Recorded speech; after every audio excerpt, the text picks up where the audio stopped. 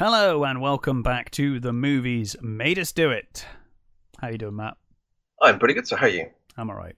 If anyone in the Bristol area wants to come down to the docks and finally steal the fucking car, the alarm, it goes off fucking day. It's a miracle. It was going off just before this show, and I am convinced it will fucking start again during the show. So if you hear it, I do apologise. I cannot control it. It goes off all the fucking time. And I'm at that point now where I just wish someone would fucking steal it for real. just take the fucking thing away. The funny thing is it's been months of this. More people will care that it's gone than yeah. than people that Right. own the car. It has been months and months that this has been happening. Like, not daily, but like every other day. And it goes off for ages. It's so annoying. Anyway, no, I'm good. Watched some fun stuff this week. Not much. Well, actually, a lot. I watched a lot of Castlevania. That's what I did watch. But Yes. and one other movie. But you've watched lots of things. Yeah. Do you want to kick it off? I will. Okay, I will start with The Wrath of Becky. The Wrath of Becky, sequel to Becky. Yep. Yeah. The sequel to Becky, yeah. Which I reviewed whenever it was that came out, which I loved. It's really good. It's Lulu Wilson plays Becky, and it had an amazing performance by Kevin James as a neo-Nazi. I remember your review. Yes. It was amazing. He really pulled off threatening. He had a real presence in that movie. He was really good.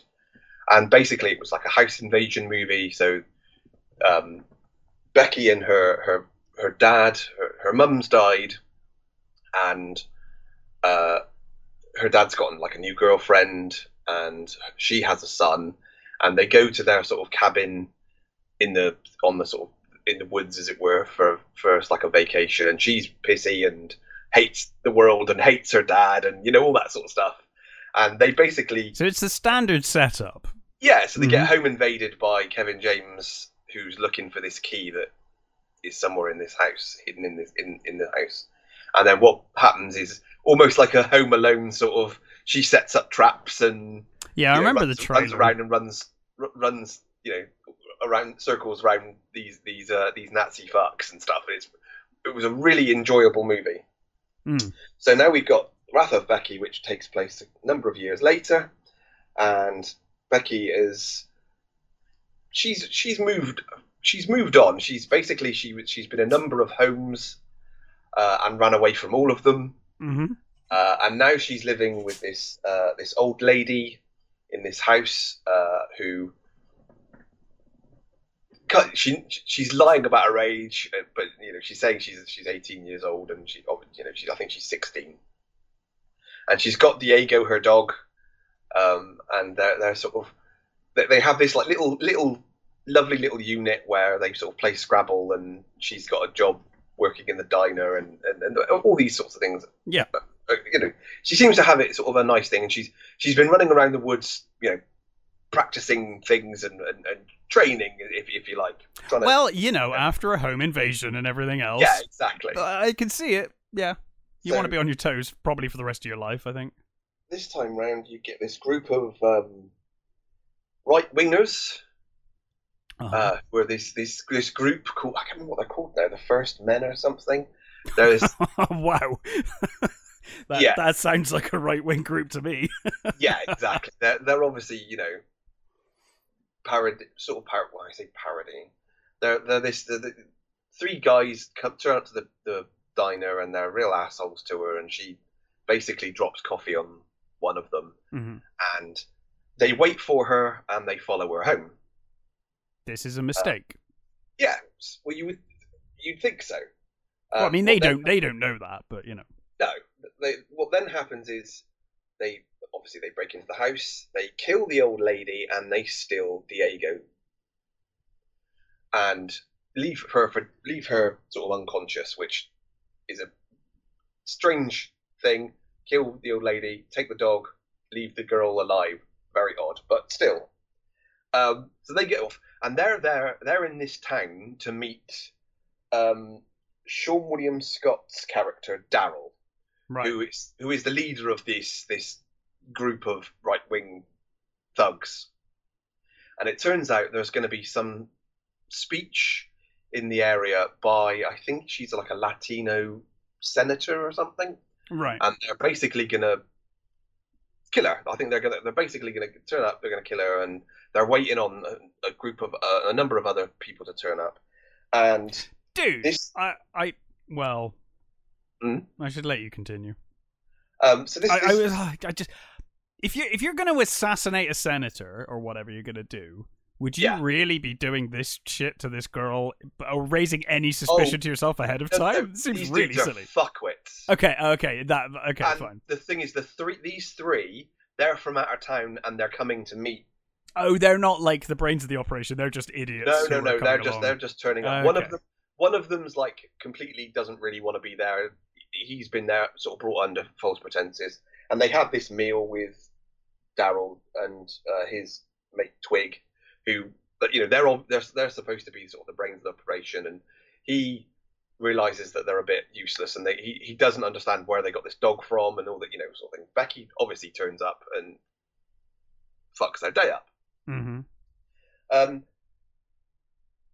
This has none of the charm, none of the performances, except for Lulu. She's still good as Becky. They've tried to go for a slightly more comedic edge, and I think they've tried to soften Becky a little, and it's terrible. Is it? I'm so disappointed in this movie. Is it terribly unfair to say that whenever I see Sean William Scott's name on something, I'm kind of like, oh no. Yeah. He's just, I'm sure he's a nice guy. He just plays certain characters that I'm like, oh god, okay. So the difference between him and Kevin James, you think Kevin James, King of Queens, he's funny guy. He's he's mostly known for funny things, but they shaved his head. He grew this like big beard, and he's quite a big dude. He's a really big dude, and he's terrifying. He had real presence. Yeah, Sean Scott Williams, he tries. It just doesn't have the physicality that James has, and he's better than the other guys. And although I'm sure these right wing groups, they're assholes. Oh yeah. And I'm not trying to stand up for these guys. No. But the way they're portrayed in this thing, they're a joke. They're idiots. Well, that's a narrative and that problem. might be true, but there's a certain amount of. Well, the trouble is though, they need to seem like a threat in order for the film to have gravity and the stakes to have gravity. I get you. They're absolute morons. They're and obviously that's how they want to portray them. They want they want everybody to think, oh, these right wing groups are just a bunch of morons.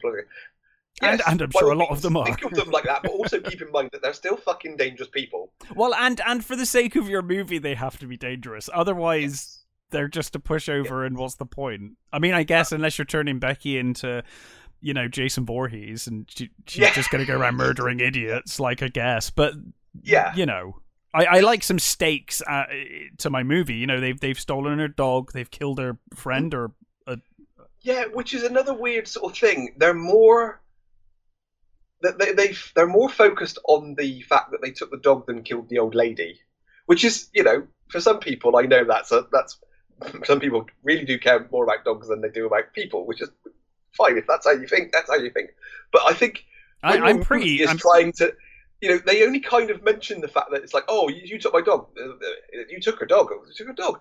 What about that poor old lady you just shot in the head? Anybody going to mention her? No? Okay, fine. It just seems a bit odd.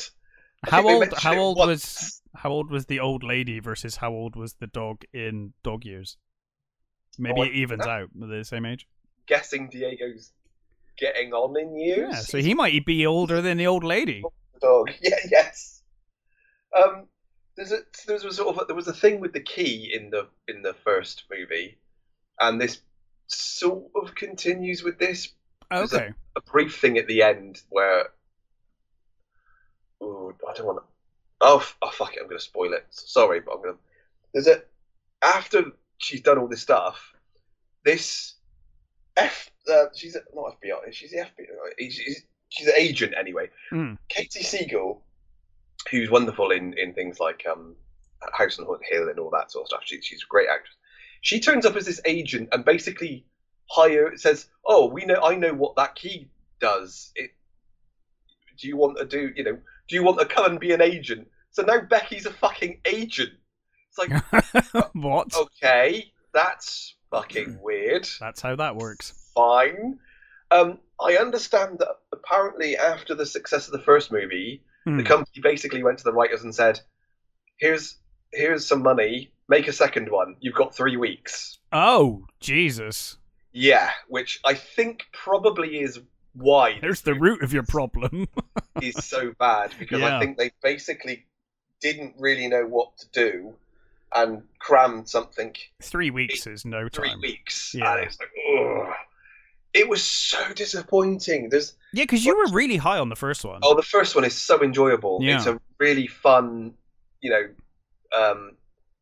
sort of horrific at times movie. It's got real sort of stakes, and it's a really great movie. This one doesn't have any of that.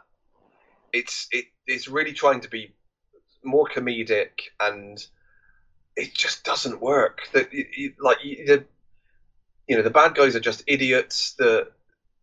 Even her traps this time round, she digs this like hole trap at one point. There is one funny bit when she's training herself at the beginning, right. And she falls into her own trap, which is quite funny. and the old lady says, "Did you fall into your own trap this morning?" And she's like, "Yep." And she goes, "Uh-huh." Which was really funny. That was one of the really. It's like at this point, it's quite funny. Later on, she digs another one to catch this guy in, and it's like the guy falls in, and it's like, one, it's not deep enough to trap him in. You can clearly just get out, and it just seems so lackluster and just disappointing. And I really wanted to like this movie because the first one was so good, but this is terrible. Honestly, it's really bad. That's a shame. I still think Lulu Wilson, who plays Becky, is great. She's really good. She's got a real sort of, stroppy teenager vibe. That works really well. But they haven't planned out enough what she should be doing, what she should be like. It's like they've got an idea, but they haven't fleshed it out properly. Yeah, I mean they probably looked at her age. And they were probably like, we've got a couple of years to make this happen if it's going to happen. If we're going to still have her be similar age. Yeah. Do it now. But it's 3 weeks to write a film. That's your, first draft, isn't it, really? And then it's just, film it. Not a good idea. I honestly can't recommend this one. I highly recommend the first one. Yeah. First one is great. This one's terrible. That's a shame. By the end credits, we're like, what just happened? This movie is so terrible. Well, it's such a complete opposite to the original, and it's a real shame. It's just nothing really works well in this movie. It's other than Becky herself. It was so disappointing. So I don't know whether they're going to make a third one. I mean, they've set it up with this key and Becky now being an agent, which was weird. Very strange choice, but fine. That's the thing is I don't know whether I would watch a third one after this. That's a shame. That's a real shame. I mean, I guess it's one of those sort of things. It's like, oh, give it a go, but it's gotta be better than this. They gotta spend more time on it because this was just terrible. So yeah, cannot recommend it. Damn. Well. Something I can recommend, a film I I don't think I'd even seen the trailer for this until this week, and then when I saw the trailer I was like, oh, this is the kind of thing I like, and I was not disappointed. Is No One Will Save You. Yeah, you sent me a message saying, oh, I've just seen this movie. Yeah. I sent you one back saying, yeah, I literally heard about this movie yesterday. Yeah, I heard about it, and then I was like, okay. And then I saw the trailer and I was like, wow, that looks good. I like alien abduction things. and I like horror, so I was like, okay, cool, let's give this a go. I was really impressed with this film. It is a small, tight story. It centers around a character called Bryn, played amazingingly well by Caitlin Dever, and I will explain why. She's a really good actress. She's been. I've seen her in a few things. Well, she's really good, book smart. She's really good. There is a primary reason as to why this entire thing would not work without her. The entire film, it's pretty much just her. It's a home invasion movie with aliens to begin with. Bryn, the character, she's a seamstress, and basically she lives in her childhood home. She is mourning the loss of her mother and her best friend. And everyone in town basically has ostracized her due to the fact that, well, slight spoiler, to do with her best friend's death. There is something to do with her best friend's death and her. It's not revealed initially what that is. But basically, the town pretty much despise her. She lives on her own out on the inner childhood home, kind of out on the outskirts of this small town. And we kind of see at the start of the film, she's kind of going about her daily routine. She's like, making stuff, and she's dancing to music. She's got this little model village that she's building. Basically, she is then this alien abduction begins, right? So she thinks there are intruders in her house this evening. Well, at first, actually, I think she thinks it's raccoons out in the bins or something like that. Because she sees something outside and the bin lid goes, and she kind of like, sighs and says, oh, God, But then she quickly realizes it's actually aliens, and they're like classic looking grey aliens. I've seen the trailer, so they're definitely greys, aren't they? Yeah, they're definitely greys. There are some variations later. They are different. Near the end of the trailer, there's one that looks very strange. I messaged Ben, who you've met Ben. We did board games together. I messaged Ben and I was like, dude. No, it wasn't Ben. It was Russell, actually. My friend Russ, who is a massive horror fan. I messaged him and I was like, dude, watch this film. And I sent him the YouTube trailer. Yeah. And then I immediately deleted it. And he was like, ? What? And I was like, don't watch the trailer. It gives away way too much. Like, just go in blind. Because it shows too much. It's one of those bloody trailers. But anyway, home invasion movie, it expands. She tries to go to town for help, but obviously the town hate her anyway. So she ends up trying to escape, and then eventually she ends up back home, and there's this whole thing going on. But it was about, I don't know, I want to say it was about halfway through the movie before I realized there had been no dialogue in the movie at all. Because she's on her own and she doesn't talk ever. There is one line of dialogue in this film, and it's extremely important to the plot, so I will not spoil it. But there is barely any dialogue in this film. It's a girl on her own, and it is all down to Caitlin Dever and her emotion, her expressions, her facial expressions, to kind of pull and hold this whole movie together, and she does a tremendous job.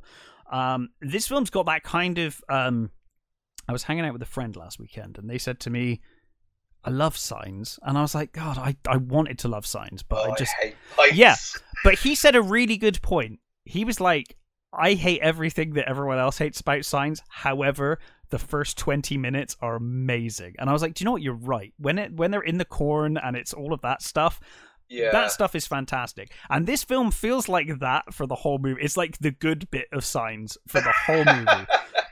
With a really fun... Now, I will say, I think the ending of this movie...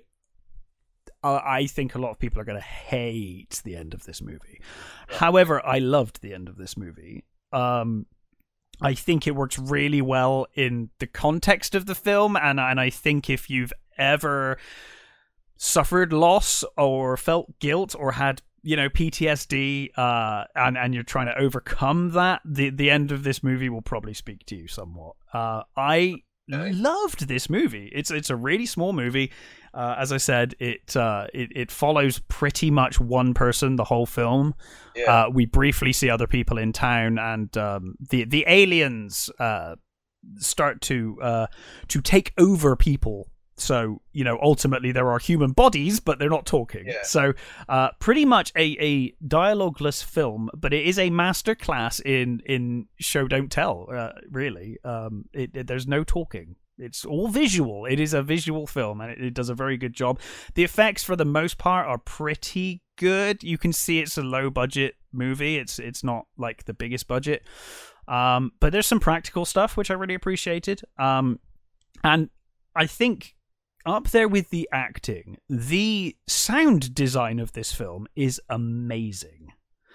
I think because there is no dialogue, they have to rely on the sound and music. Yeah, they do such a good job. I was really impressed with this movie. I'd be very curious to see what you think. I do think the ending in particular. Me to watch it. I'm sold. Yeah, I think the ending in particular will be Marmite to people. So I'm curious how that sits with people. But yeah, I absolutely loved this film. I thought it was great. So double thumbs up from me. Excellent. So yeah, that was No One Will Save You. What would you like to cover next? I will do Corner Office. Corner Office, some John Hamm. Yeah. So this John Hamm is Orson, and at the beginning of this movie, he is moving his stuff into a new job. So he's got this new job at I think it's called Authority. The place is called Authority. Brilliant. Yeah. Yeah. And it's snowing, and he's in the car park, and he's carrying his box in, and every car in the car park is exactly the same. Mm-hmm. And it's voiceover, so he's telling you what he's feeling and how in his last job he got some amount of respect, but now he's slightly worried about this new job, and whether he's going to have the same sort of thing and what's going to happen and all that sort of stuff. And he moves into this job and not really sure what he does. Some sort of like maybe data entry maybe or something. Not really sure, but he's sort of there, and it's a really dull office and no one really speaks very much. And you've got Christopher Heyerdahl, who, if you've ever seen Hell on Wheels, he plays the Swede. He plays bad guys really well. He's the sort of boss of this section, and there's the guy opposite him. Is it Danny Puddy? He's the guy from what was that bloody series? Community. He plays Ahmed in Community, and he's sort of like a bit bolshy and a bit sort of and he's really annoyed that his desk is opposite his and they don't have a partition, right? And he's worried that his stuff is going to start encroaching onto his desk, right? Which it does.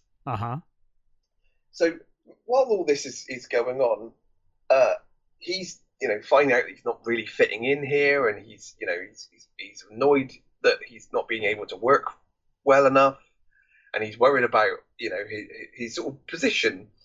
And he comes across this room, this office between the toilets, and in the corridor between the toilets and the main office.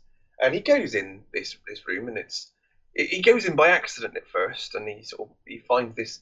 It's a sort of nicely furnished, slightly old-fashioned, but it's a beautiful office. It has a record player with a selection of records that he appreciates, and it's a sort of almost like a 70s looking sort of cozy office. And for a while he sort of he doesn't really think about it, but it keeps encroaching onto his thoughts, and it's like maybe I should go in there, maybe I could do my work in there, and maybe I could just yeah, it's got an atmosphere that I really appreciate. And he asks about this office, and no one has an absolute idea what he's talking about. It's like it's just Well, there. so they're like, this corner office doesn't exist. So I don't know This what you're corner office does not exist. Right. It's like, of course it does. I'm just in there. And at one point, he goes to admonish one of his co-workers, and he takes him into the office, and he has a stern talking to him. And then they leave the office, and they're sat down, and the guy sat opposite him, and he's just looking at him, and he's like, "What the hell just happened? What was that?" He's like, "What do you mean?" He says, "I think you," and he says, "Well, I think you get the gist of what I'm talking about." He said, "Dude, you just stood in the corridor for 5 minutes, saying nothing." Right. So he thinks he's gone to the corner office. Everyone else thinks that he's like having some kind of mental episode. Huh. But the weird thing is he starts going into this office, and he's everyone else thinks he's just stood in the corridor while he's there. Every time he goes into this office, he does amazing work. Right. And his bosses notice that he's doing amazing work. Hmm. So he starts, they start giving him more to do because he's doing really well. But no one can see this office, and he's taking people in there, and it's sort of, well, is he just nuts, or is there really an office in this building? And I'm not going to spoil it. No. I loved this. It sounds really interesting. It's the voice, because you've got John Hamm's voiceover. Yeah. John Hamm, I really like John Hamm anyway. I think he's a great actor, and he's got really good, comedy chops. And I laughed in this movie. It's a very dark comedy. I watched this with my wife and my brother-in-law, and they both hated it. They didn't laugh once. Oh no. I laughed like a drake. Have they worked in offices before? My wife does. Oh, okay. My wife's accounting mutant. Because your description of an office, those kind of cube offices with fucking everyone looks the same, everyone's the same. Like I kind of get that. Yeah, it has. It's got that. It's real sort of that office sort of vibe to it, and it's. I love his in a monologue. All of the other sort of characters, it sort of reminded me of what is that? I reviewed it last year. I think the Apple series, Severance. Yeah, you loved that too. Yeah, I really loved that. It sort of had that sort of vibe to it, and it's really good. I really, really enjoyed it. I think it's going to be polarizing, though. I think certainly from the response to my brother-in-law, we watched it, and afterwards he said, "I think I'm going to bed." And he said, "I don't know what to think about that movie. I'm going to bed, and I'll sort it out." The next morning he came. He said, "Yeah, no, I hated it." Okay, fair enough. He processed it, and he processed it. My wife immediately. She just went, "No, I hated that. I really didn't like that." But my wife's not big on odd movies. So it's certainly very quirky, and I thought really original. Maybe not as original as you think, but it's based on I think it's a Swedish book called The Room, I think. Right. For obvious reasons, they couldn't call this movie they could call it The Room, but there's already 2 movies called The Room. Why would you try and compete? Yeah.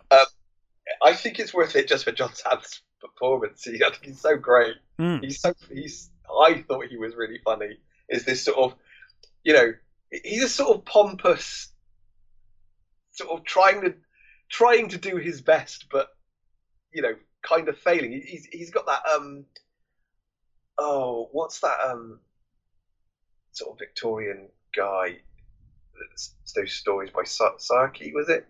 He's sort of like bumbling, officious sort of character that's just sort of you kind of want to like him, but sometimes you really don't, because he's a bit of a dick. But because you're getting all of his thoughts, you know exactly what he's trying to do, and I really enjoyed it. I said I'm not going to spoil it, but there's some brilliant sort of scenes with the other actors are just sort of like going, what just happened? I mean, one of the office, Karen, she's determined to get rid of him. She said like he's a bad influence. He just stands in this corridor. He's like, and she's doing her best to get rid of him. and some of his comments about her are really funny. There's this brilliant moment. She has this picture on her desk that a child has drawn, and it's like, I think it's like the ocean. Right. It's like the water, but it's got clouds in it, and it's like clouds above the horizon and below the horizon. Right. And for some reason, this really bothers him, and he keeps bringing it up.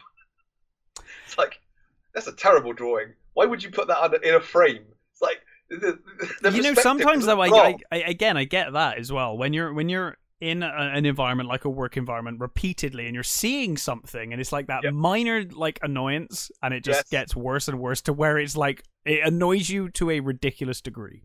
Yeah. Yeah, I get that.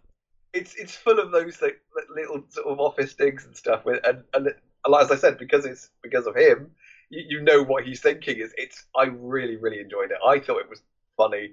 I think it will certainly appeal to you if you've got a dark sense of humor, and I think if you were an office worker who likes a little bit of weirdness, I would say.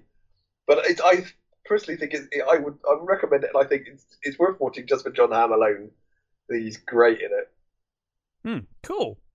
Well, we were both, safe to say, pretty big fans of the Castlevania TV series. I'm a big Castlevania fan of video games since the NES. So it was a dead set for me. I was a little nervous when the animated series was announced, but I think despite they've done their own thing, it's not. A lot of those games don't have terribly complex stories anyway. But they've gone their own direction with it. Goes in, just kill monsters. Yeah, they've gone their own direction with the series, but it does involve a lot of the characters that come up in the games. It helped that Warren Ellis was, of course, writing the first, at least the first season anyway. And yes, yeah. So I personally felt like that show pretty much got better as it went on. It had its stumbles. Oh, it did, absolutely. But overall, that is one of the best animated shows I've watched in great forever. Animation. Brilliant voice cast. Yes, superb voice cast. Really some great dialogue, some just really good performances. So we ended Castlevania Season 4, and I think we both, we loved it. And I remember saying at the time, they just need to let Trevor and Cypher just retire now, because that was a lovely ending. Leave it there, move on. Also a nice ending for Dracula. Spoilers. Just leave it. It's all fine. And we were talking about this, if they did another show, and I was like, just leave them. So here we are, Castlevania Nocturne, set I think about 300 years after Castlevania. Yes. Now set during this world's French Revolution. Yeah. And I will say off the bat, I really like what they've done in terms of vampires basically being nobles and kind of being, they're not all of the ruling class are nobles, but or vampires, but a lot of them are. Well, I will say that's been used quite a lot. Oh no, totally especially in France. And I've read at least a couple of stories where the guillotine was specifically made to decapitate vampires. To deal with vampires, yeah. No, it's not original, but it is. I like it as a setting. I like it. Mm-hmm. We see a very young Richter Belmont with his mother. It opens in an action scene. It opens to the climax of an action scene. Where I really like the very opening. Yeah. Was this really beautiful shot of in the water looking up. Yeah, do you know, with the ship and stuff, I will say, because I wasn't sure about the art style of this from the trailer, that shot, I was like, oh, okay, maybe this is going to be fine, actually. Yes. I was like, it kind of almost immediately put me at ease. Richter's mother is killed by a vampire thing, and almost immediately you're then one of the biggest changes, I think, in terms of the two shows. This is way more colorful. like in terms of the colors used, like the like dragon thing and the birds later on. It's all very colorful. But anyway, his mother is slain, and so he goes to France, which is where she was trying to take him anyway. She's trying to get him on a boat to France, where he's going to live with this kind of adopted family. We have Terra, the adopted mother, who is a speaker, who were in Castlevania, the original series. They're like. Cypher was a speaker, and they're basically magician-y people. They're mages. Sort of pacifist magicians, which doesn't really... They're pacifist magicians who apparently only know dangerous spells that will murder things horribly. But fine, whatever. Fine. Nastasia Kinski is Terra, which is cool. Yeah, I thought she did a great job. So we then obviously skip to present day, and we're introduced to our main cast as adults. We've got Richter Belmont, who is obviously the descendant of both Cypher and Trevor, and I really liked that. It's kind of like, hey, there's like magic in our family now, ever since Cypher and Trevor. I was like, oh, that's a nice touch. So they've all got magic. For some reason, Richter can't do magic anymore. He did when he was a child, but since his mother's death, I think he's I think the trauma's put him. Yeah, sort of, he's blanked his magic ability. Both things I watched were about trauma. Never mind. And we're also introduced to the character I liked the least in this show, Maria, who I thought was fucking insufferable. For the start, she grew on me, but at the start, I was like, oh, fuck off. I thought the other one was more. Oh no! See, I quite liked Annette. No, I liked Annette. Oh, I liked her. I actually thought out of me. Okay, so Maria annoyed the fuck out of me. Although she did grow on me. Annette, I kind of liked actually. So Annette, we're introduced to a little later on, and she's friends with this opera singer. She's an ex-slave from the Caribbean. They have been brought over to find Richter Belmont, because there's this vampire prophecy. This vampire god thing is returning, and they must. Edward. The Vampire Messiah. That's right. Every time they said the Vampire Messiah, my brain just went, "It's not the Messiah." I know. I that word is ruined forever. I know. Like it's just since that since Life of Brian, it's ruined forever, that word. So, off we go from there. It's much more of an ensemble. I would say this show, I think the biggest failing of this show is that the first series had three massively strong characters. Loved all three of them. This one, I was like, I wasn't sure about any of them to begin with. I liked Richter by the end. And he certainly grew on me. And I liked Annette. I know you didn't, but I did like Annette. And I liked Terra as well, actually. The mother speaker.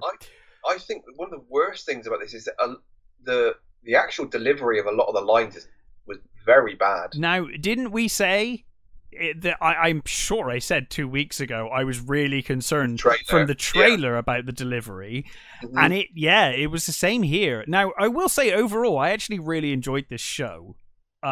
Yes, but good God, some of that line delivery. I'm glad you said the same, because I thought that. I was like, the line delivery is just as awkward as I saw in the trailer. One of the weirdest things as well with the line delivery is every time they use the word fuck, there was such a weird emphasis on them swearing that it felt like watching the Star Trek. I think the difference... It seemed so jarring. And they swear in the first... Well, the difference is, I think, Richard Armitage as Trevor Belmont, it felt natural with him. Yes. When Richter is saying it, and, Edward Blumel, it felt like he was just trying to be an edgelord. Yeah, it did. Honestly, it just kind of felt a bit awkward. It also doesn't help that his character looks like something out of a Street Fighter. Well, to be fair, Richter does look like that in Rondo of Blood, so they were going with that, and I kind of get it. But yeah, there is something about that line delivery. There's quite a few times in the series I was like, oh god. Yeah, the performances just weren't as good, and I also don't think the animation was as good either. The animation is definitely not as good. In fact, and annoyingly, there is some beautiful animation in bits. Yes, absolutely. Scenes. It just feels a little cheaper. Lets it down. Yeah, it just feels a little cheaper. Yeah, it definitely feels cheaper. There's a lot more CG animation in this as well than in the first series or 4 series. I liked. Try not to, maybe not. Yeah, I know. I'm trying not to do too much. I really liked what happened to the opera singer. Me too. That was fantastic. I thought that was very cool, and I liked the Yes, the design of things. I agree. Yes, I'm in agreement with you. I'm nodding. There were again some of the monsters were great. I loved Franca Potenta as Bathory. Yes. I mean, being a vampire fan, I'm a huge fan of Bathory anyway. Yeah. Bathory, if you're Bathory. I'm still going to say Bathory. She was really good, and I again, not original, but I liked the whole Sekhmet thing. Yes. The Sekhmet, it's the legend, as it were, or the myth of Sekhmet really does lend itself to vampirism and stuff. I thought they used it quite well in this. I really enjoyed Ian Glenn as Juiced. His introduction scene is hilarious when they're in the bar and that vampire comes in. He's like, "You said you'd kill me if I ever show my face around here again," and he just like immediately murders him. I was like, "Well, I kept my promise then, didn't I?" Yeah. He's like again the way they set up the first one, with the way they came together. It was tremendous. It took its time, and like that first season of Castlevania is really them coming together. They're not even together until the very end. Yeah, it's like it's too short. It was really annoying when it was ended. It's like, what the fuck? Is that it? But I think it worked better as a result. Where here, and I did really enjoy this show. We'll talk about it in a minute. But here, it's like episode 1, rush. Here's everyone, pretty much. Pretty much. I think Juice comes in a little later. But didn't develop them as well. No, we didn't sort of get a nicer feel for them. They just sort of slammed them together and sort of like deal with it as they go along. Yeah. Okay. And they spent way too much time with Annette. I didn't like her character. I found her really annoying. I liked some of the stuff that they did with her. Especially her relationship with Edward. I think that's what won me over with her. Actually, was her relationship with Edward, and obviously her history. What saved her character from being terrible. Yeah, I mean, I don't know. I didn't hate her. I think if anything, she's kind of she was a little similar to Isaac in some ways. I kind of feel like they did it a little better with Isaac. A very similar story of being an ex-slave and trying to find your way in the world after finding freedom. Tremendous character. Yeah, Isaac felt more 3-dimensional. But I liked Annette a lot, and I think it was that relationship with her and Edward that really sold it to me. Yeah. Maria annoyed me. I'll be honest. I think your reaction to Annette is my reaction to Maria, because with Maria I was just like, oh god, and I really liked it when Annette was finally like, I was a fucking slave. Like you got it pretty good here, fucker. Yeah. The way she drones on, and like, I was like, oh god, when she's doing that speech immediately, the first time you see her, she's doing this speech, and I was just like, oh no. And it might just be the delivery. Again, it's that like some of the dialogue feels a bit clunky in this. Yeah, she was Pixie Davis, who played Maria. I think she did grow on me. She was annoying because sometimes her delivery was like brilliant. Spot on, really good. Yeah. And then again, other times, especially when they were swearing, it just feels really forced. It's weird. It's just a big clang right in the middle of a speech, and you're like, oh, did you not make that sound more natural? It's really, really weird and jarring. I really liked I don't remember what her name was. Bathory Second. Yes. It's down here is Drolta. Although I don't think they said her name very often. She was just there. She was cool. She was great. Yeah, she was cool. Really liked her. I mean, I did find it funny when she first. So you've got it's 17th century. Yes. So 1792 according to Wikipedia. Yeah. So you've got all the sort of powdered wigs Mm-hmm. and the sort of you've got all the frock coats and stuff like that. And she comes out and she looks like something S&M gear and yeah, she looks like it's like wow, her design is you don't belong. Completely different to everything else in this series. Yeah. And then later on, she gets a few. She's in a red outfit, which is really cool, which is like a riding outfit, which it's like, okay, that works a little bit better. They make her hair is so fucking, like, her hair stands out like a mile compared to everyone else. When she goes, slight spoiler. Yeah. When she goes Super Saiyan. Her design was amazing. It was great. I loved that design. Yeah, me too. It's so good. I thought she was a really cool villain. Is it Orlocks? Mm-hmm. Again, now he is a good actor. He was in Doctor Sleep. Yes. He was Crow Daddy. He was great. I really like him in that. Again, his delivery was hit and miss. And I will say, I like his character, and I'm intrigued to see where he goes, especially his relationship with the Templar Knight type guy. I'm really intrigued to see where that goes, but his delivery in places, despite being an amazing actor, so flat. Yeah, and it's weird because I know he's a really capable actor. So, but again, there was some times where he was talking. There was one particular when he was actually talking to the Templar when they were in bed together, and he was talking about how he loved Mizrak. Sorry, that's the name of a Mohawk or something. Was it? An Indian. He's talking about and how he fought in the American Revolution and stuff like that. And that was delivered really well. That was a beautiful little piece of dialogue. And then there's other bits where he's talking to the characters and like, wow, that had no life in it whatsoever. It's odd. It's really odd. And I wonder whether, because these are pretty capable actors and voice actors, I just wonder if it's a directional choice by Sam Dietz. I don't know.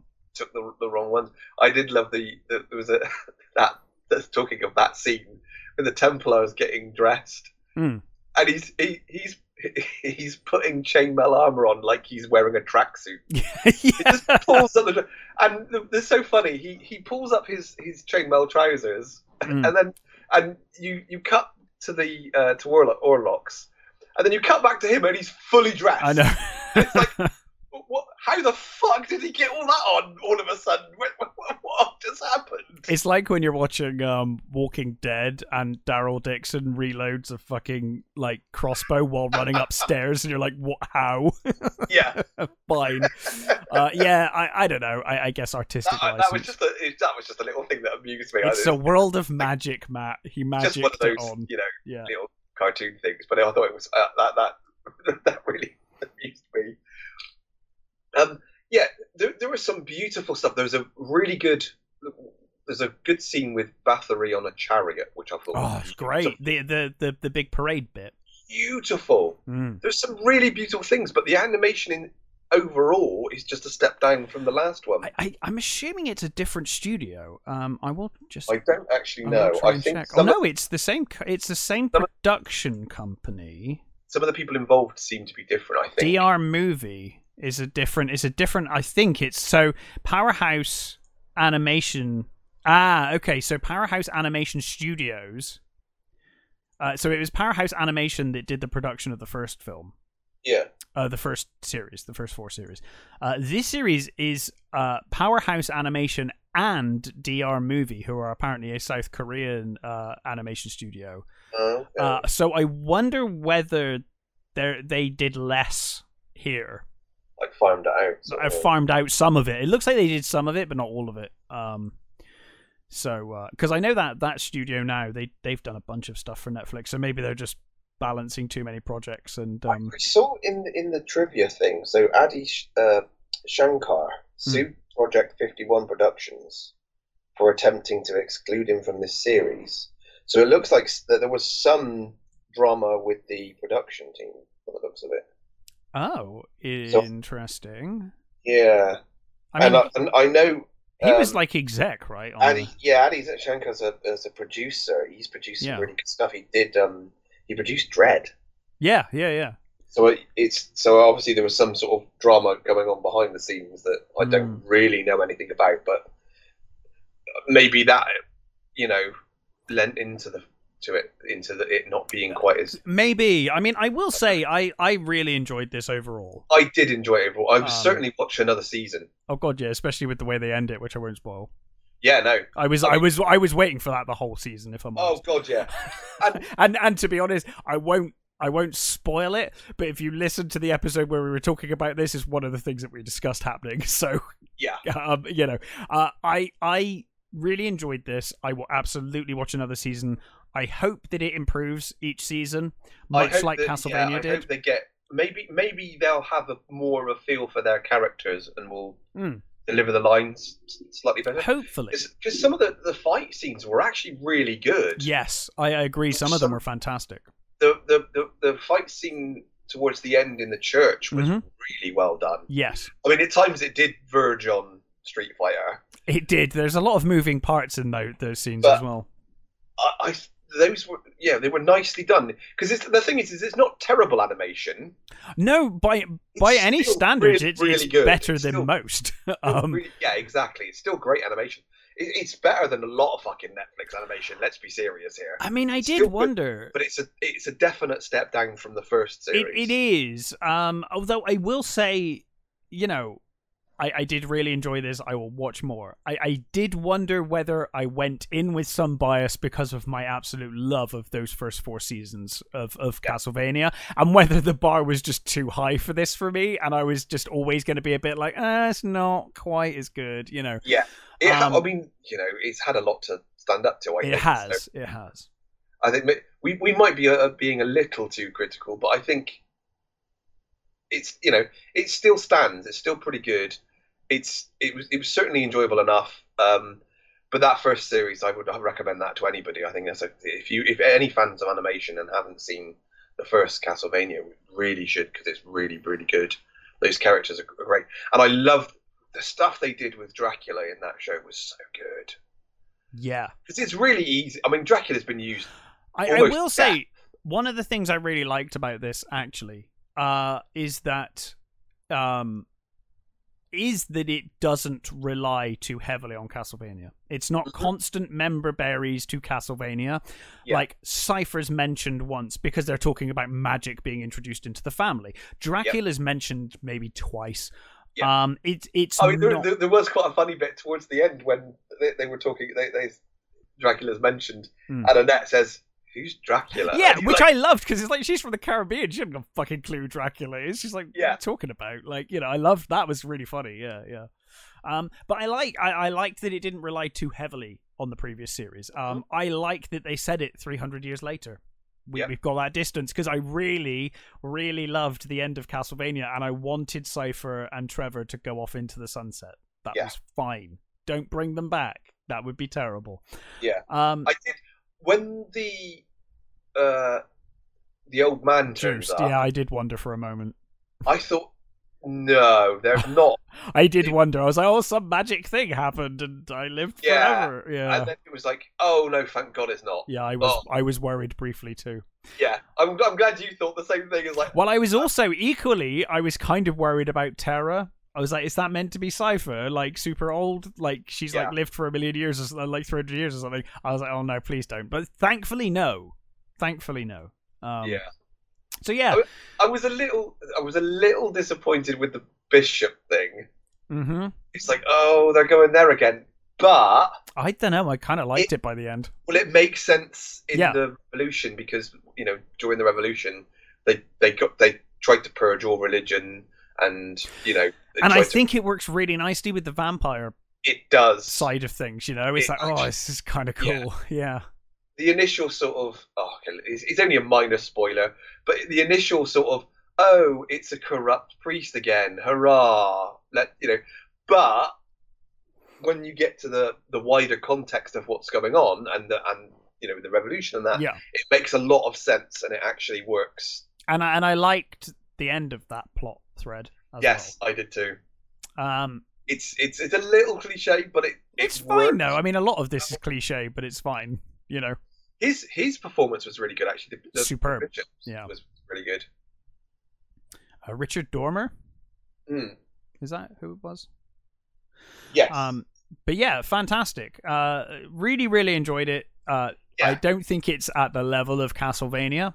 No, However, I mean, apart from a few gripes, I would say I would definitely recommend it. I think me too. It was still entertaining, and it was really, for the most part, well done. I think if you loved Castlevania or liked Castlevania, go in with this expectations slightly tempered. Yes. I think you'll have a great time. I really enjoyed it. I mean, honestly, I haven't had a lot of time. I watched No One Will Save You, and yesterday I was planning to watch a couple of episodes of this and then watch something else, and I ended up just blitzing the lot.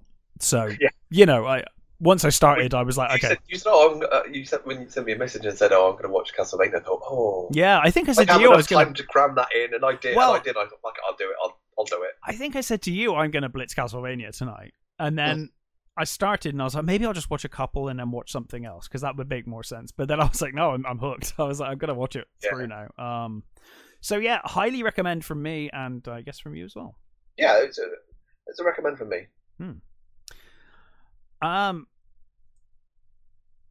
I've got a weird thing to talk about later. Do you want to move on to what do you want to move on to next? I'll go with A Million Miles Away. You do A Million Miles Away, and then I'll talk about Phantom. Phantom?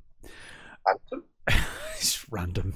Just random thought. There's something occurred to me the other week, and I want to talk to you about it. So, Anyway, A Million Miles Away, starring guy I can't think of the name of, but I really like this guy. In everything he's in, he's really good. Yeah, and I feel bad because I can't remember his name. This is it's a biopic about Jose Hernandez, who was the first Hispanic astronaut. Yeah, he came from migrant farm working parents, and he basically became an engineer, and after a long struggle and many attempts, became an astronaut. I wasn't going to watch this movie. I'm not the biggest fan of space stuff that isn't proper sci-fi. If I mean, that sounds bad. So like Apollo 13 or stuff like that. You're like, no, Apollo 13 is the exception because Apollo 13 is fucking amazing. It's a brilliant movie, yeah. But there's true. You're more into the science. You're more into the speculative science fiction. I think things like The Martian. Yeah. Bored the fuck out of me. I did not enjoy The Martian. That is a movie that I enjoyed enough, but never want to see again. I enjoyed The Martian. I can watch again right now. I'd happily watch that again. Yeah, I watched Apollo 13 earlier this year, and it still stands up. But for the most part, proper sciencey stuff, real space, is a bit dull for me. So I wasn't going to watch this. My brother-in-law, however, is a huge, sciencey head. And since you made him sit through corner office, you felt like, okay, I'll probably have to sit through this. He wanted to watch this, and we were like, okay, fine, we'll watch this. Yeah. And like you said, Michael Pena is. Michael Pena is thank you. Good actor. He's always good. He always puts in a good performance. So I would slightly to his detriment here. I found it a little because he's playing obviously pretty much dead straight. He's playing a real person. Sure. And at times, I kept waiting for him to do something funny. And I know that's bad on me because I have seen him do serious dramatic roles. I mean, he was great in was it End Watch? End of Watch, yeah. Yeah, he's great on that. Movie. So I can I can see him as a straight actor. Mm-hmm. He's not just a comedic actor. But for some reason, at times, I found it very hard to take him seriously in this role. But I think that was just a me thing, because I think it's quite good. The relationship he has with his wife is really, really great. There's these great bits where, he's got this dream. There's a brilliant bit when they're at the beginning of their relationship, when he's trying to date her, and she says to him, "Oh, well, my dad won't let us go anywhere. You just have to come over, and you'll have to be around my family." And he's got to sit with her family and kind of date her with her family around. And there's this bit where she says to him, "Oh, what do you want to do? Do you have a dream?" And he says, "Yeah." He says, "I want to be an astronaut." And of course, she absolutely pisses herself laughing, and she's like, "Oh my god, that." And he's like, "What are you laughing at? That's no, seriously." And she's like, "Well, that's like the dream of a kid. That's what kids dream of doing." And he's like, No, I'm deadly serious. I want to be an astronaut." And she sort of believes him. She's like, "Okay, fine. Okay then, if that's what you want to be, do it. I Shoot for the stars, literally." And there's some really nice moments where, they're struggling as a family. They've got all these kids. He's working as this engineer, and he's doing really well at first. When he first turns up to this engineering job, they think he's a janitor, obviously, because he's, it's the 80s, or is it the 70s when he starts? It's sort of late 70s, early 80s, and he turns up, and they just think, you're the janitor, and the receptionist gives him the keys to change the light bulbs, I think, in somewhere, and he's like, "I'm not the janitor, right?" And it's a quite sweet moment where the receptionist realizes that he's not actually the janitor, and he's like, "No, I actually work here properly." And he says hello to the janitor as he walks by. He's like, "He's a great guy." There's some really lovely moments where they're struggling, and his wife is, he keeps sending off the letter to apply to NASA, and he keeps getting rejected, and he does it so many times, and you can see his wife is getting so frustrated with him, because they're struggling, and he's still doing it, and at first he doesn't tell her. He stops telling her he's doing it. He's like, "No." And she's like, "Why didn't you tell me?" He's like, "Because I just didn't want the disappointment anymore." And it's other than the sort of the initial moments where I was like, "Oh, I'm waiting for him to do something funny," sort of thing. As I said, that's on me. Yeah. He's overall his performance especially when he's talking with his wife, is really good. And you get there's a it's not really giving anything away. There's a bit where he could have been on the shuttle that blew up. Challenger? There's that whole bit where, the person who was training him was on the flight. Challenger, right? I'm thinking right. Yeah. Was it Challenger or was it the Atlanta? Oh, I can't remember now. It is though. But yeah, so she, his trainer goes up and she dies. So there's that added thing of, his family, like, you could die here. Yeah. I like that. That's only just dawned on them. I guess that it makes it more real, doesn't it? When you realize how dangerous this actually is. But yeah, and I think that I really liked the way it dealt with his family and his parents, and how at the beginning he wants to do more. He doesn't want to be this itinerant farmer. He doesn't want this. And at one point, his parents are saving for a home in Mexico. They're saving up, and they want to make enough money so that they can go back and have this house in Mexico. And at one point, he says to he's, "Oh, I hate this life. We're not. I don't want this." When he's a kid, and his dad and his mum, they sort of they look around them. They're not going to make that. They're not making the money they want to, and they realise that they want better for their kids, and they give up. They give up this dream of their own dreams of having. As I think a lot of parents do. Actually, and it's it shows wonderfully that his parents are like, no, we want better for our kids. We're going to give up on our dream so that they can have theirs. And I think it's done so well. And his relationship with his best mate's really good. It actually it ended up, winning me over. I think it's a really good movie, and especially if you like this sort of thing, I think it will really. It was really heartwarming, and it was a really good portrayal of the immigrant experience in that sort of field, as it were. And although I certainly wouldn't watch it again, I would recommend it on the basis that it's actually a genuinely good performance by him. Aside from my own little thing, it worked really well. It was a nice story, and yeah, I really enjoyed it in the end. I honestly didn't think I was going to. I thought, oh, this is going to be really bad, isn't it? But no, it is. It's really enjoyable. It's a really sweet movie, and yeah, it's on Amazon, so I would recommend it.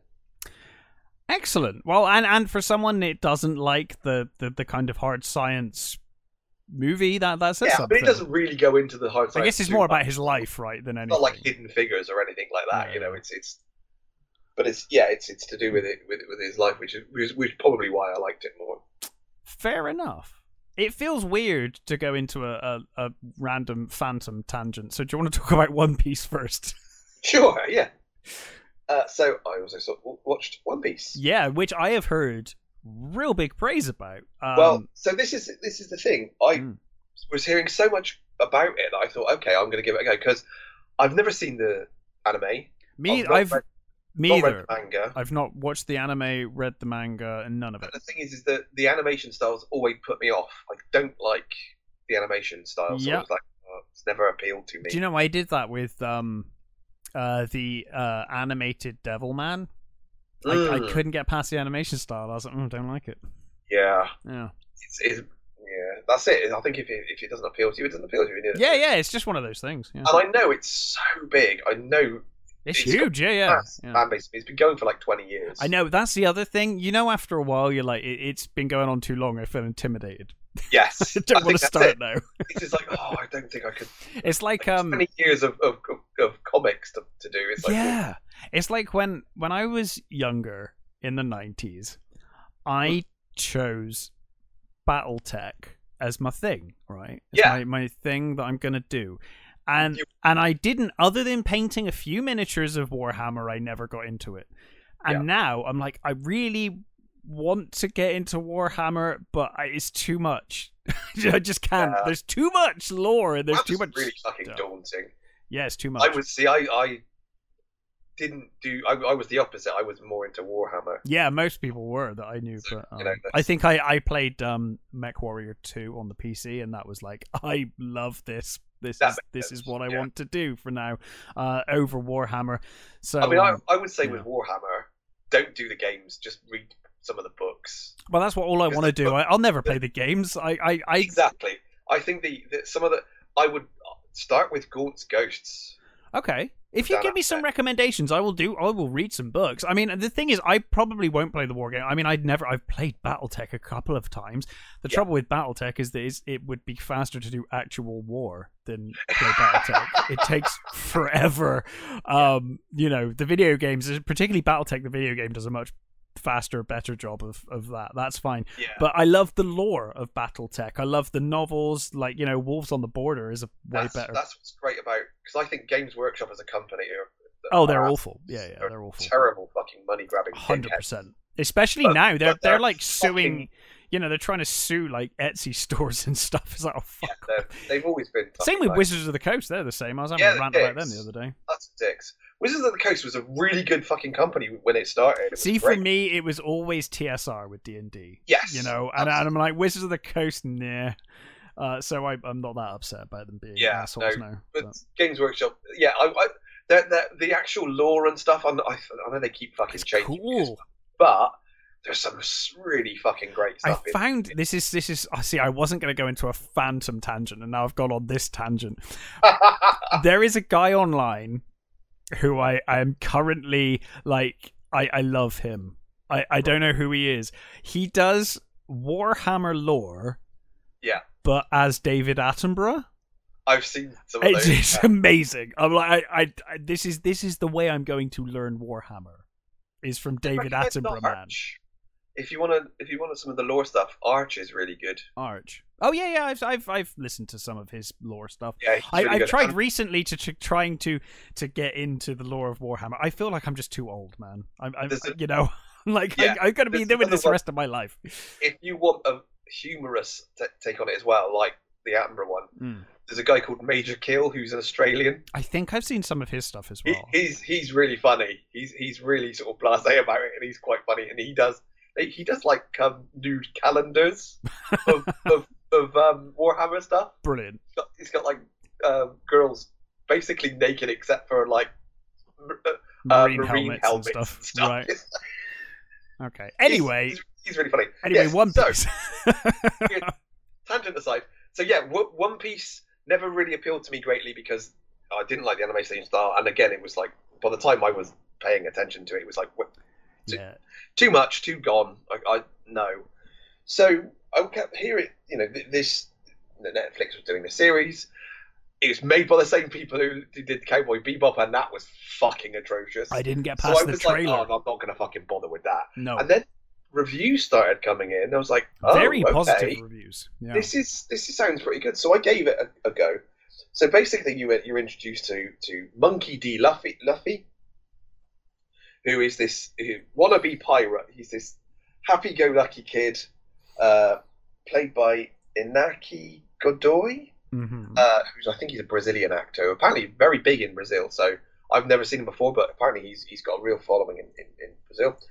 He is this pirate, want to be pirate, and he's eaten this thing called devil fruit, which means he's got like elastic arms and stuff. He's like Mr. Fantastic. Oh, cool. Okay. He stretches out and stuff, and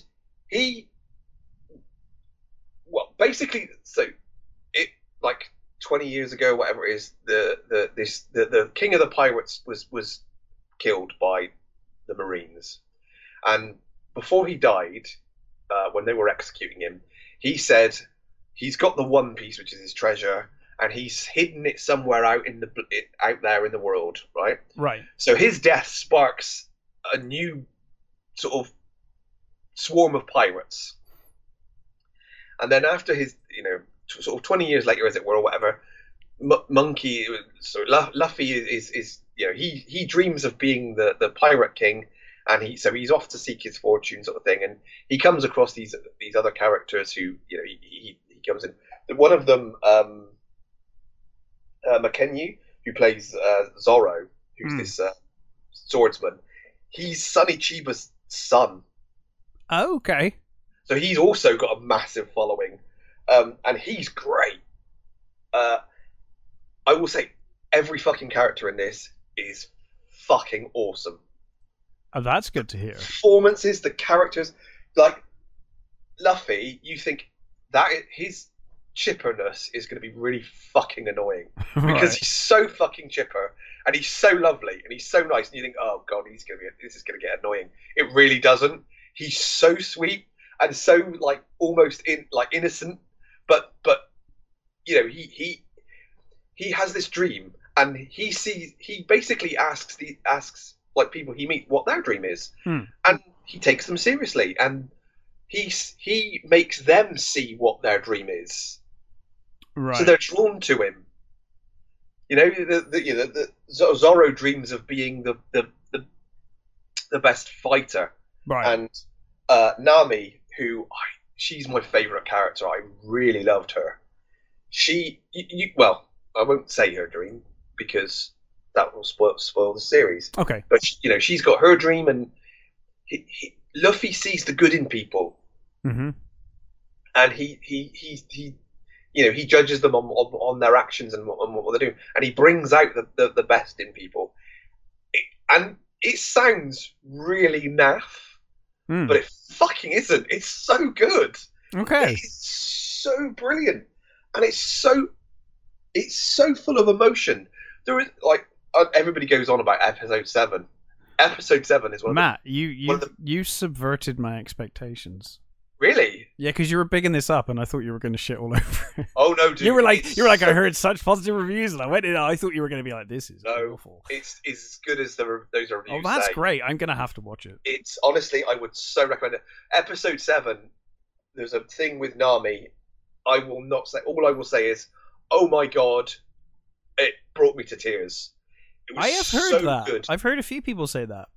And here's something I thought I would never say in a million years. Go on. Craig Fairbrass, the guy who's been in like football hooligan movies, is a name I don't know. Terrible action movies. Hold on. Yes, I know who that is now that I've seen him. He's in. Yes, he's in all those gangster movies. Yeah, I know him. Yeah. You've seen him. Avengement. I watched Avengement a while ago. He's been in one of those awful fucking gangster movies ever made, right? Uh-huh. There's a moment with his character that nearly brought me to tears. Wow. Never in a million years would I have thought Craig Fairbrass would bring me to tears, and he did. I didn't even know his character is brilliant. He's this chef. He's a chef pirate. And he looks ridiculous. He's got this massive braided moustache. He's got one leg, and he's just this really pissy sort of chef. Right. He was wonderful. I think this is his best performance ever.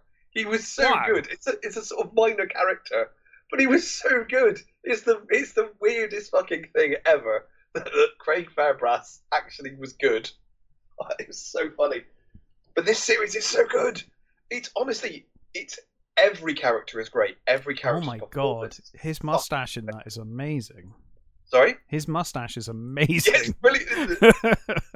He was sort of wandering around. He sort of reminded me of Obelix from the Asterix. Yeah, he really does. Yeah. Oh god, he actually looks like the actual anime or manga character too. Yeah. They did a good job from what I've seen, everything is almost exactly like it. Mainly because the Oda, the writer, is completely involved.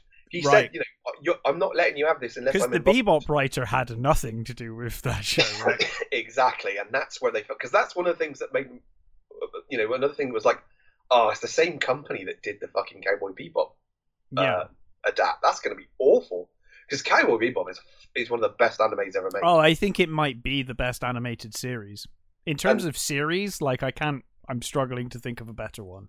I managed one episode of the... I didn't get past the trailer. I thought the trailer was so cringily bad, I never even started it. I just thought... The biggest mistake Netflix ever made was having Cowboy Bebop on Netflix at the same time that they released the live, because I was like, why would I do that? Yeah. This is great, and it's completely faithful, and I think they've done such a good job with that's great, and it's a really fucking weird world, because it's like they've got like modern clothes, and like the Marines are wandering around in trainers and stuff, and but they've only got flintlocks and sailing ships. And God, that sounds so Japanese. Yeah, it's so Japanese. Yeah, I mean, their obsession with food in it is very Japanese. Amazing.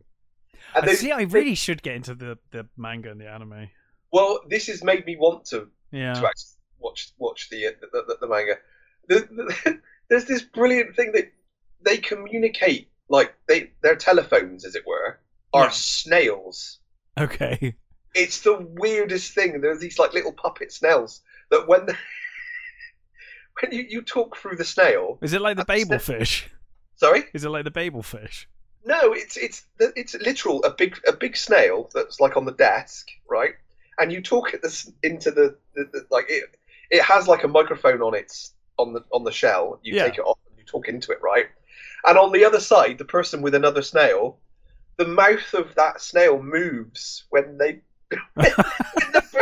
Well, see, I always assumed that's how the Babel fish worked, is that the fish kind of talked into your ear or something, It's so fucking bizarre, but that's amazing. I think as people have pointed out, this series does what Marvel stopped doing. it takes his world 100% seriously. Oh yeah, Marvel stopped doing that a long time ago. It's wacky as fuck, but you take it seriously because they do. Yes. Well, the thing is, I've always said I don't care. You know, I mean, I fucking Godzilla, right? I'm like, if you give me a world, yeah, no matter how unlike this world is or how ludicrous this world is, if you're earnest enough, I'm like, okay, this doesn't have to be my reality. In this world, monsters like Godzilla can function and exist despite that being impossible in our world physically, whatever. Yeah. I believe it because the characters play it earnestly, they believe it. And I think, you know, if it's a crazy world, but it's played serious, then I can accept that. I'm watching something, I'm being taken to a world. I'm like, okay, so in this world, the laws of physics are completely different, but everyone accepts it, so fine. That's how that is. And I can do that. That's fine. Marvel did that when they started. Oh, God, yeah. Slowly over time, they stopped taking their world seriously. They stopped giving a fuck. It was that fucking Thor movie. Ragnarok. That's when the Rock started setting in. That's the one. That's the one that ultimately I think might have killed Marvel because they just decided to continue down that route to its logical conclusion, which is this. Yeah, this doesn't do that. This I mean, it's ludicrous the stuff that happens in this. It's you know, stuff you see in cartoons. I mean, Luffy's attacks are like him stretching his hands out and punching people. He's got at one point he's doing like a Honda like 100 hand slap sort of thing, you know? Dude, if I could stretch my hands, that would be the first thing I'd try and do. Exactly. It's amazing. He's literally doing that, and you think, oh god, this would be so silly, and you don't. No, you don't. It works so. I mean, there's a bad guy. What's his name? I can't remember what his bloody name is. He's a clown. Okay. What is his bloody name? So like, Buggy the clown. Right. He's one of the villains, and he can separate all his limbs. Oh, he's like Armful Off Boy or whatever his name was. Yeah, he's like Armful Off Boy, only way better because he's useful because he can move those bits independently. It's again fucking ridiculous, but in this thing, 100% serious. He's a genuine threat. Because that's the world they live in. See, you're winning me over with just how they're just accepting the world of the anime, and they're like, no, we're not going to change anything. Someone somewhere in those meetings will have been like, but you can't do that. That would be stupid. Snails, like that doesn't work. And someone else was like, no, that's just the world that they inhabit, and that's the world as it is. Yeah. And that's fine. That is fine. If you set it up and it's treated with respect and it's treated earnestly, I can take myself out of this world, this reality, these physics, this, you know, and just be like, no, it's a fantasy world. And in this world, that's what they do. This is how things are. Fine. Come on. That's why we love comics. That's why we like these things. Because for the most part, they take their world seriously. I mean, absolutely. Yeah. It's not. We know it's not reality. We're not logical thought. How fucking stupid is Superman and Batman? Well, I've said so many times on this show, the closer to realistic you get with Batman, the more ridiculous it gets to me. Exactly. This is honestly, this is so good. I'm really excited to watch it now. I'm going to have to watch it. Honestly, there's real, genuine character development. The arcs, especially for Zorro and Nami. Oh, chef's kiss, man! Especially for me, Nami's arc is awesome. Well, this sounds great. So good. And honestly, I thought Luffy was going to be annoying as fuck. He is not. He is like what he is. He could. I think, as I said, I've not seen this guy before. In the hands of a lesser actor, his character would be annoying as fuck. Sure. This kid has so much fucking charm. Oh, that's great. He's so charming that I never once did I think, oh, this is a bit much. This is annoying. honestly, he's so charming and so lovely that you just go with him. You're so happy for him. Yeah. And as I said, especially when you get to there's a couple of points with him and Zorro and him and Nami that were like, oh, that was just so beautiful, so well done. And I said, Nami's my favorite character. She's really good. I love her arc in this series. I can't wait for a second series. It's already been green lit, thankfully, because I think it's just done ridiculously well. So I'm totally on board for season 2. Yeah, cannot recommend it enough. It's awesome. Wow, that's really good news. I'm gonna have to watch it now. Yeah. So, just this is a really weird aside. I just wanted to talk to you about it because I just find it weird.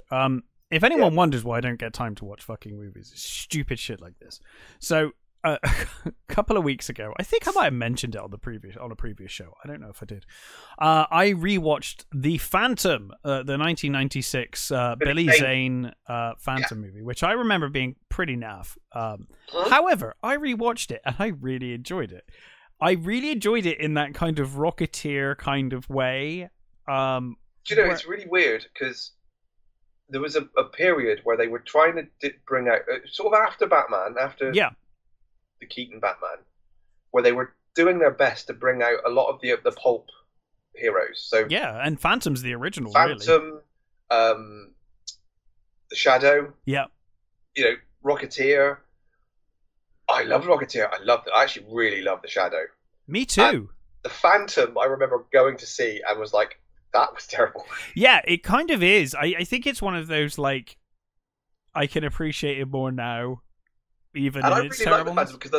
I love the Phantom. So this is the point I was going to make, right? He was really good. I really liked him in Defenders of the Earth. Right. So this is exactly where I want to go with this. Okay. So I've loved Phantom as a character. I used to love Phantom as a kid. Yeah, I've got the comics that the first release they did of, not the comic strip that they did. They published all of the comic strips into a set of comics. It's about 4 or 6 comics. I've got all of those still. Because at his core, he's kind of like a Tarzan character, isn't he? Yeah, and he's fighting pirates. He's fighting pirates. And that's kind of his thing, right? And the idea is that the world, or the criminal world at least, think of him, he's called the Ghost That Walks, and they think of him as this immortal being who fights piracy and injustice everywhere, and all the pirates are scared of him. In reality, of course, it's an inherited title, and it's father to son, right? It's passed on through the generations. But the idea is that they think the Phantom is always around and will always reappear throughout time. Great setup. This kind of this family tree of phantoms, and you're like, I'm the 21st Phantom, or I'm the 19th. It's great, right? So anyway, I love the Phantom, and I really watched the movie, and I was like, this is naff, but I kind of enjoyed it in a really naff way.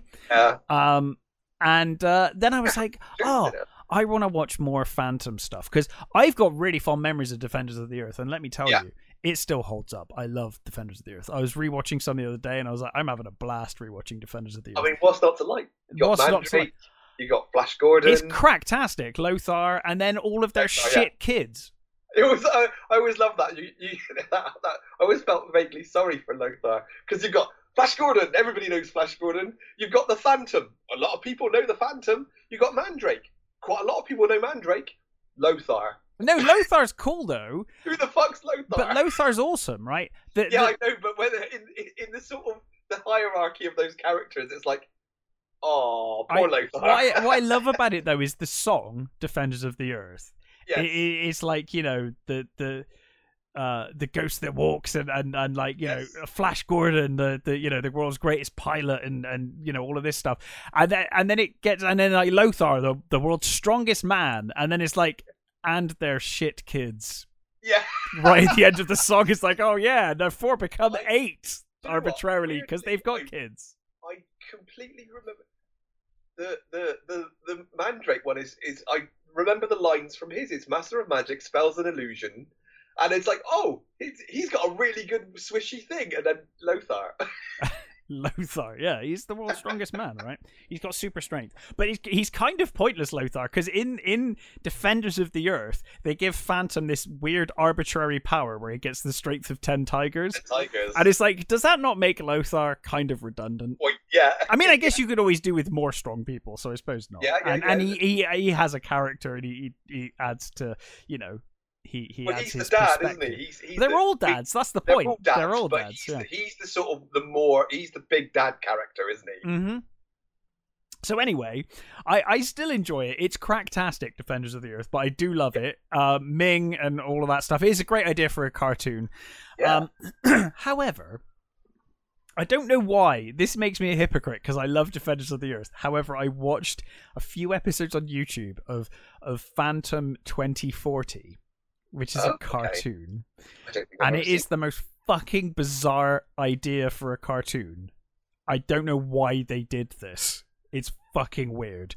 I think it's because it was sometime in the mid to late 90s, and they were like, we need to make the Phantom cool. What's cool? Cyberpunk. Yeah. So they take Phantom, you know, who should be fighting, you know, pirates in the 1800s. Oh my god, I've seen that. Yeah, right? I know. Yeah. Me too. And I came across it on YouTube and I was like, oh my god, I remember that. I'm going to watch it. Why the fuck were they like, yeah, you know, Phantom, who's like around in the 1800s fighting pirates? Let's put him, or the 1500s probably, let's put him in the cyberpunk future. And you know he's from the jungles of Bangala. Well, let's just make those jungles not exist anymore because this is cyberpunk future. And now he's got like super techno invisibility suit and stuff. I'm like, this is not the Phantom. What a bizarre choice. So weird. I completely forgot that existed. Yeah, it's really bizarre. However, and I hated it. I was like, this is terrible. However, I still love Defenders of the Earth. It's great. Yeah, I got real fond. I haven't seen it for donkeys. It's fantastic. I've got Defenders of the Earth on DVD, actually. Oh, okay. Yeah, I love that. It was one of those shows, like, well, actually, it's not as good as Ulysses, which was like a tight story. Oh, Ulysses.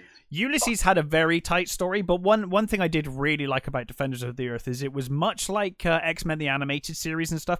It had a story that kind of continued on. So things did carry over, and I always enjoyed that in my even as a kid. I was like, yeah, continuity is cool. Ulysses 31 is one of my favorite cartoons. One of the best cartoons ever made. I love that show. Really good, and one of those shows that was like, no, we've got a beginning, a middle, and an end. We're telling that story, and that's it. Done. It ends. It's really good. Anyway, that was just an aside. I was just baffled by the decisions that went into making Phantom 2040.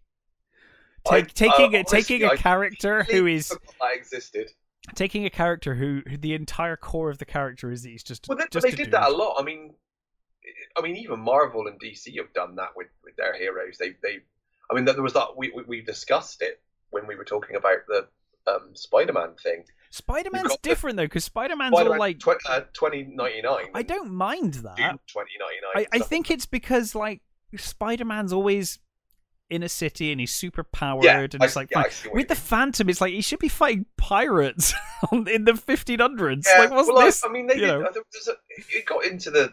You know, they brought him forward. Oh yeah, I mean he's like the Defenders of the Earth. He's like the 10,000th Phantom or something. Yeah, he's in the modern age, so it does work. It does. I think even the Defenders does it better because they do go to the jungles of Bengala, and he does have like, you know, still a connection with Africa and stuff.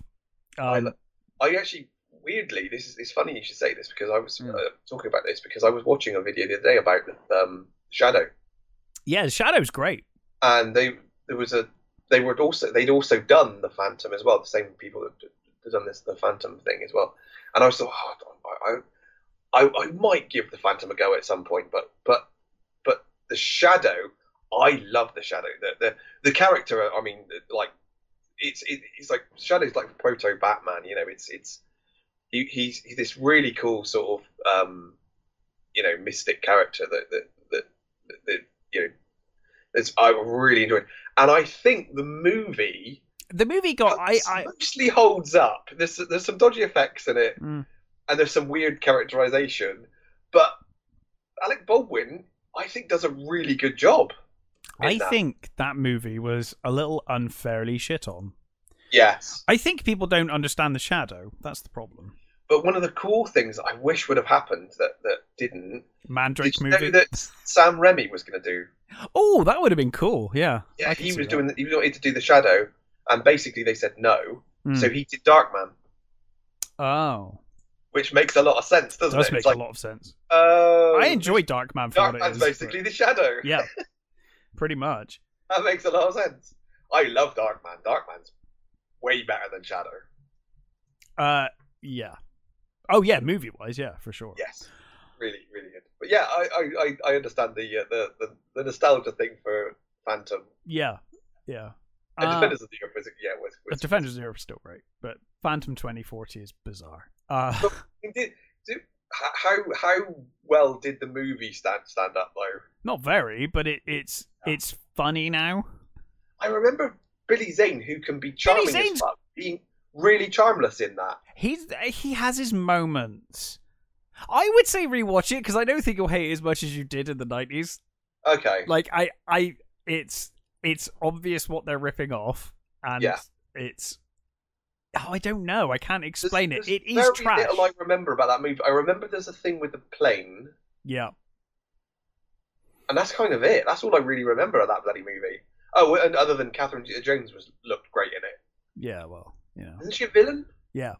Well, kind of, and then she just suddenly becomes not a villain. Okay. That just happens. Yeah. It's all right. I mean, it's not a good movie, but no. I did enjoy rewatching it. Mainly because I was like, oh, I really want to watch something to do with the Phantom, and there it was. And it's kind of over time. It's kind of got that Rocketeer charm to it. Oh, dude, somewhat. You can't compare that to the Rocketeer. No, I can't. I'm not comparing it to the Rocketeer. I'm just saying it's got that same kind of charm. Yeah. I mean, you the Rocketeer is a million times better as a movie. But the Rocketeer is a genuinely good movie. Fantastic movie. We should cover that one day. Have we covered that? Oh, don't worry, that's on the list. Okay. Rocketeer is definitely on the list. I've now reached that age where I have to ask you if we have covered it before. So anyway, the last couple of weeks have not been kind to us. We lost David McCallum. Yes. Man from U.N.C.L.E. fame. Sapphire and Steel, one of my and Sapphire and Steel. Yeah, I was going to say that was one of your favourite shows, right? Yeah.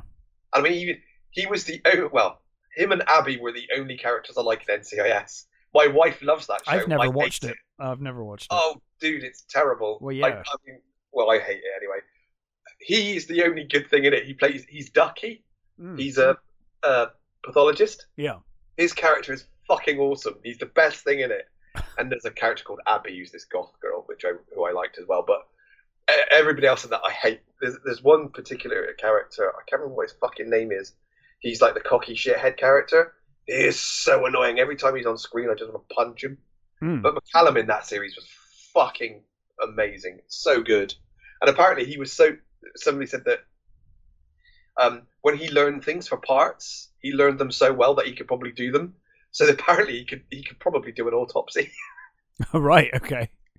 He was so good. He had such a great voice. And he was in so many fucking amazing series. I mean, and what a great, early start, I mean, he started earlier than that, but that Man from U.N.C.L.E. made him huge. And Man from U.N.C.L.E. is such a great show. Yeah, real shame. But I mean, he was not like 90, so yeah. He had a really good long life and a great career.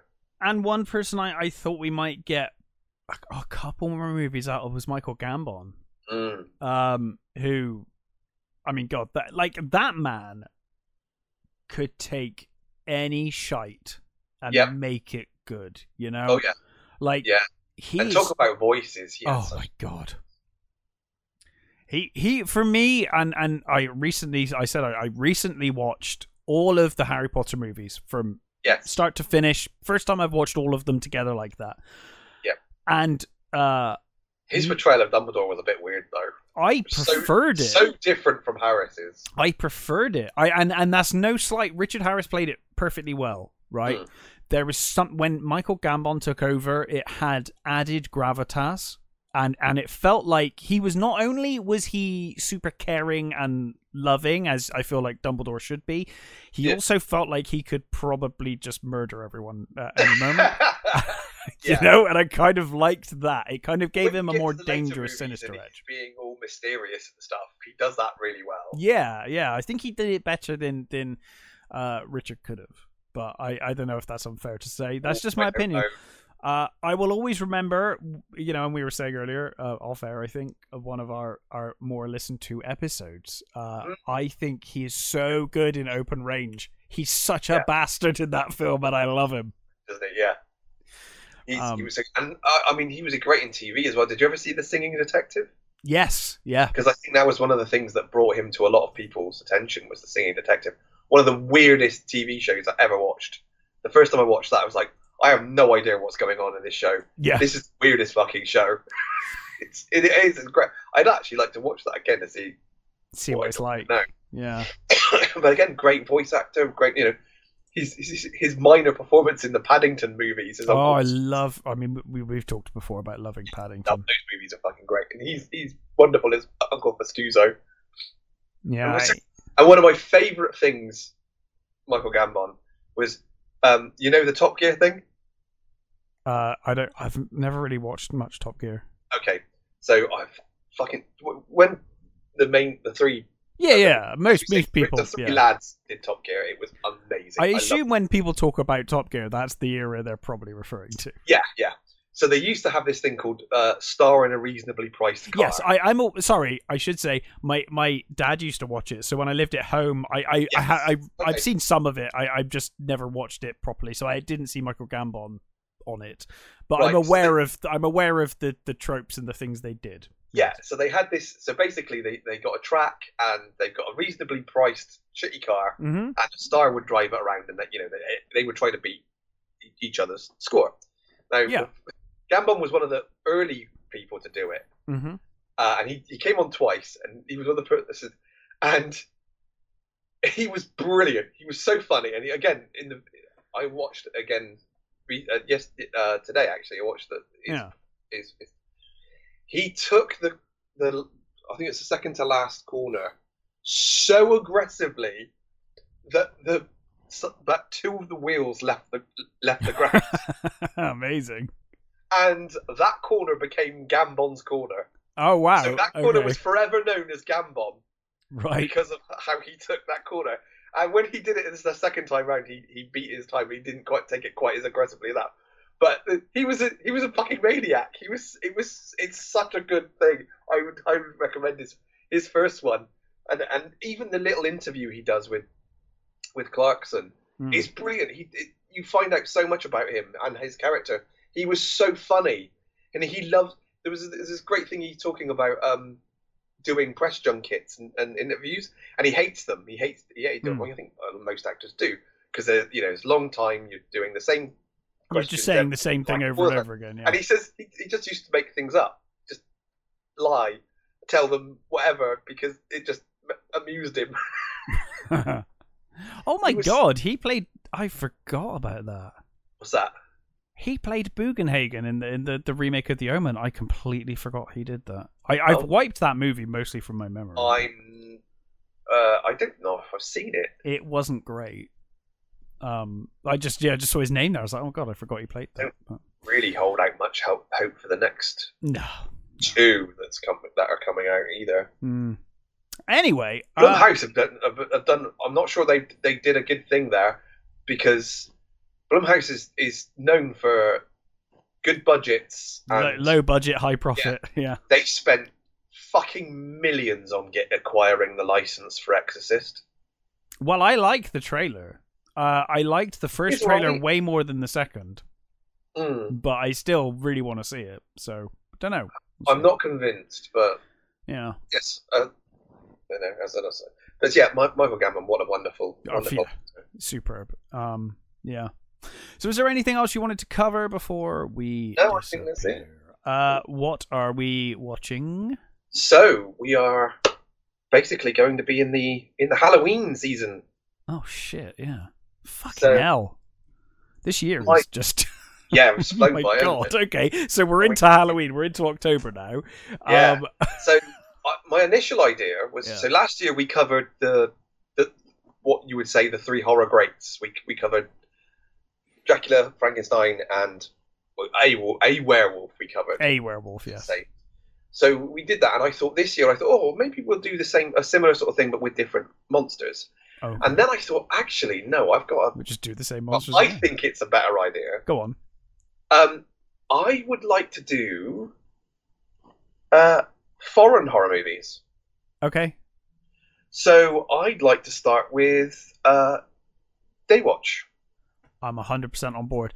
I've got a few ideas, but yeah. Good. The second one, I think I'm setting in stone the second one. Okay. Let's talk about that one. Third one, we'll see. But Let's end this episode and talk about it. I'm excited. Yeah. This is a great idea. so yeah, I think Daywatch is a good start. Solid movie. Let's do that. We will be back next week with Daywatch, and until then, stay safe, take care, and we'll catch you next time.